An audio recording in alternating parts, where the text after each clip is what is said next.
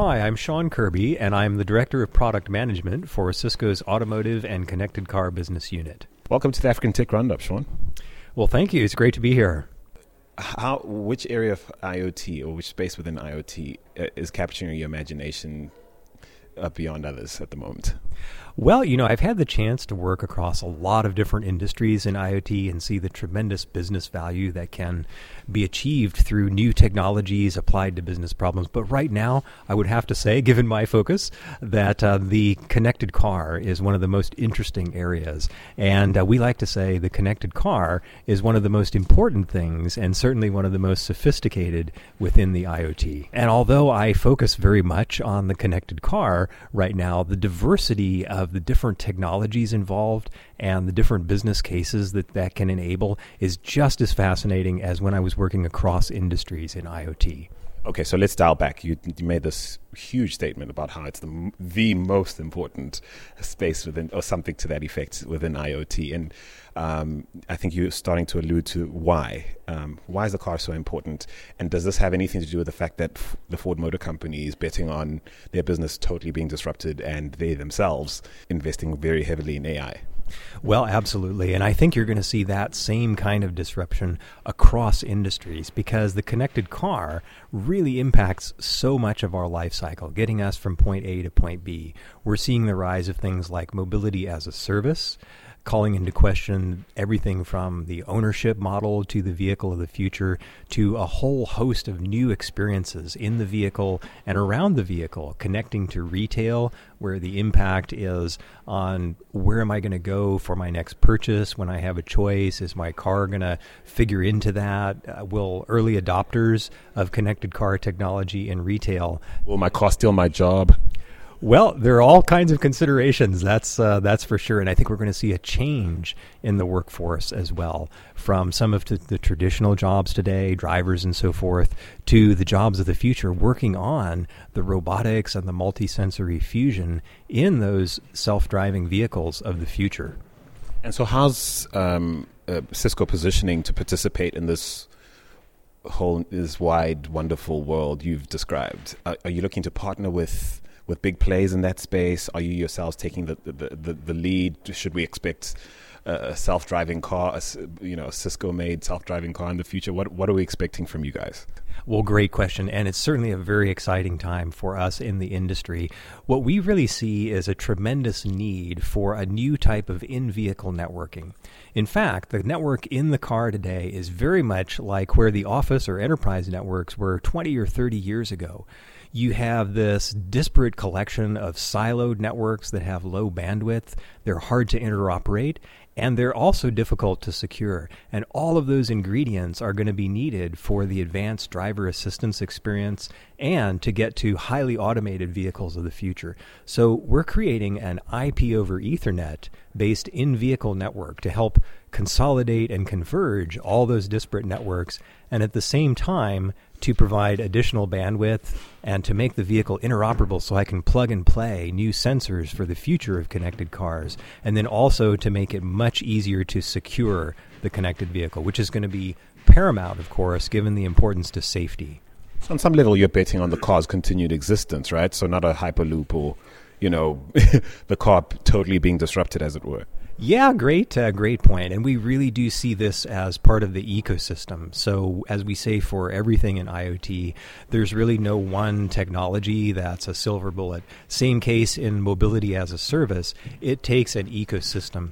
And whether the future is on roads with self-driving vehicles, individuals in them, one person per vehicle, as it so often is in places like California in the U.S., for example, or if we have a whole new paradigm like Elon Musk's Boring Company, for example, where you're going through high-speed tunnels down underneath the earth, or, as we've seen a lot here at the IoT World Forum, the potential for platoons and almost self-assembling or self-organizing mass transportation, if you will, where I get into a self-driving car and it connects and talks to the cars around it, and they orchestrate into a pattern that's not unlike multiple cars on a subway or multiple cars on an above-ground train, for example.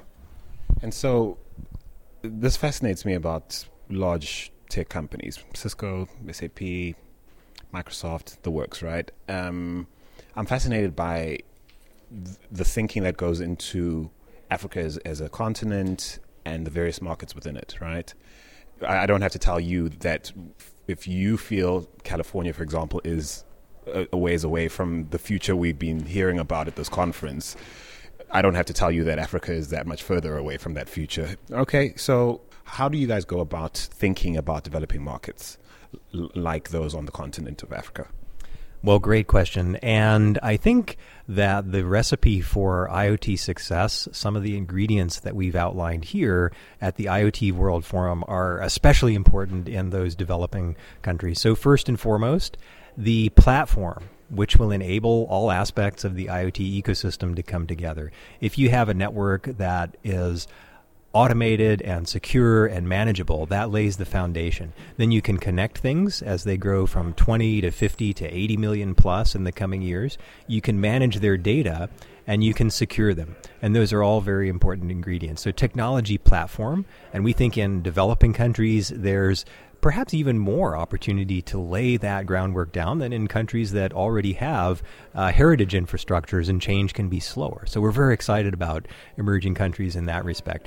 The other key thread that we've talked a lot about here is in terms of skills. And we had a little survey yesterday in our opening session about what people saw as the greatest challenges or barriers to successful IoT implementations. And one that came out near the top was just availability of the right skill set. So Cisco is investing heavily in various different communities to provide the right education, the right skill sets, and the right exchange among experts to produce those people that will know about these technologies and be able to really implement them and bring them to bear. And I think that's going to be just as important in emerging countries as anywhere else in the world. Let's talk a little more about this idea of Africa perhaps not having to overcome the issue of transforming legacy infrastructure, right? And I mean, we've seen it certainly in terms of mobile adoption on the continent. We've seen how, in many respects, the continent has leapfrogged the tablets and the PC and so on and so forth. Could you see that being applied to the vehicle? Where, I mean, I can speak for Zimbabwe, where I'm from, and South Africa, where I live. I mean, the idea of the vehicle as an aspiration, as the thing that you do to sort of establish your place in the middle class or even higher, is still quite entrenched in society. And do you think, the continent could leapfrog this whole notion of owning a vehicle and perhaps straight to a future you kind of described earlier?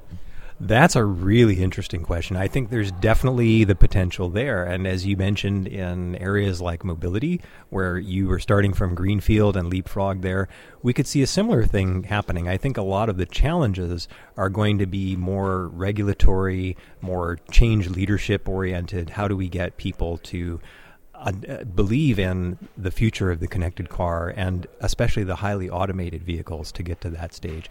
But even before that, the whole notion of ride sharing and really changing the way we get around, I think it could leapfrog very well, depending on the cultural factors and other influences that will determine the future of that. So big potential, and we're definitely very excited about that market as well.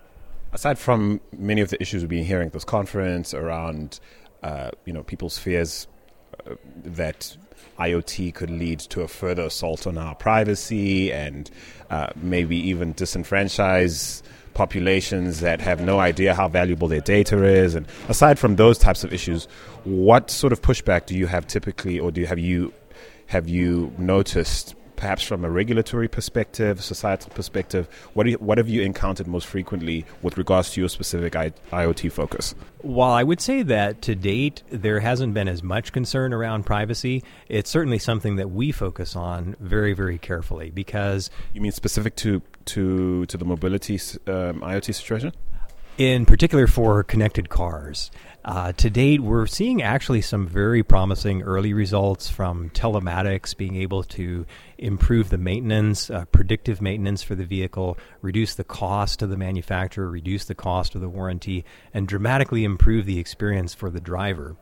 And so there's this acceptance of the provision of certain types of data because of the tremendous value that it brings. But one of the areas where Cisco is really focusing is on security, as we mentioned right at the very start, for the connected vehicle, because that's going to be an important enabler of privacy. And as we consolidate these networks in the vehicle, we're going to be able to control who has access to what information, and I can specify exactly what I want to share based on the value that I perceive for me as a driver or a passenger, for a new experience, or for making my car safer or more maintenance-free. So that granular policy control, that's a part of our foundational platform for IoT, if you will, the ability to control that policy across hundreds of millions of connected vehicles on the road, all through a single pane of glass in the cloud, where each car can individually be configured, and I can look at statistics across all of the vehicles and to some extent also benefit from anonymized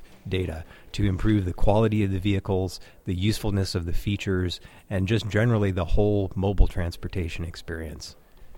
And I imagine that's even more important in the context of autonomous vehicles and this notion that I need to be super safe if I'm going to entrust my life or my family's life to this thing. It better keep me safe, and certainly shouldn't harm me or, be in breach of sort of privacy rules and that kind of thing.